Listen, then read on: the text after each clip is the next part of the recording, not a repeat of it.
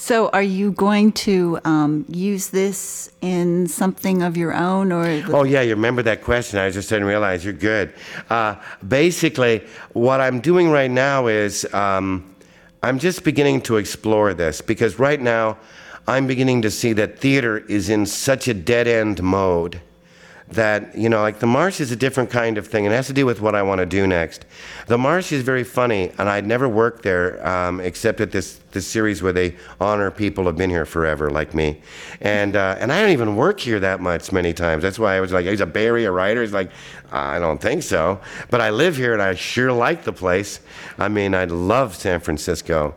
But I like the Marsh because it's a kind of popular venue. You kind of pay for your posters. They have the place. Stephanie Weissman is great.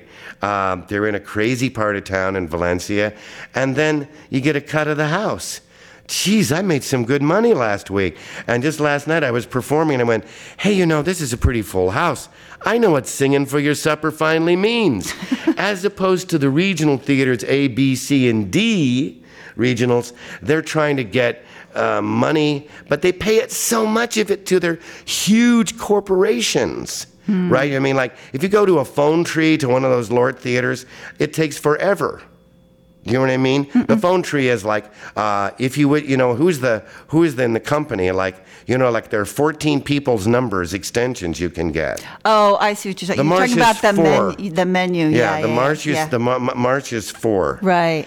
And it was like, see, Alexander the Great really did well when he tried to conquer the world. The same way the Persians did was, he didn't decide that he was going to take over the government. He said just like, okay, I'll reinstate you if you just don't fight me. I'm the big guy, but you won't even notice it. Pay me a little tribute and it'll be fine. Right. He didn't have to have any bureaucracy. Well, regional theater and American theater has an overladen bureaucracy.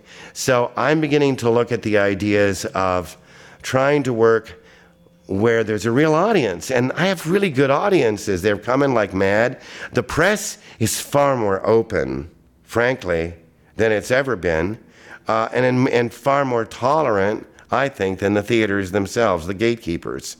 So the press will come to see a show at the Marsh, but nobody in the theater ever shows up at the Marsh that I've seen. I've done a full month.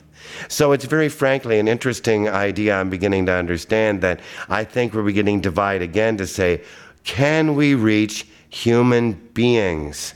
And so I want to reach more people. Not to be popular, just to reach them. There's enough kooks in this town and other towns out there that are very interesting people that wouldn't set foot in a theater that might set foot in the Marsh. Well, thank you. Thank you.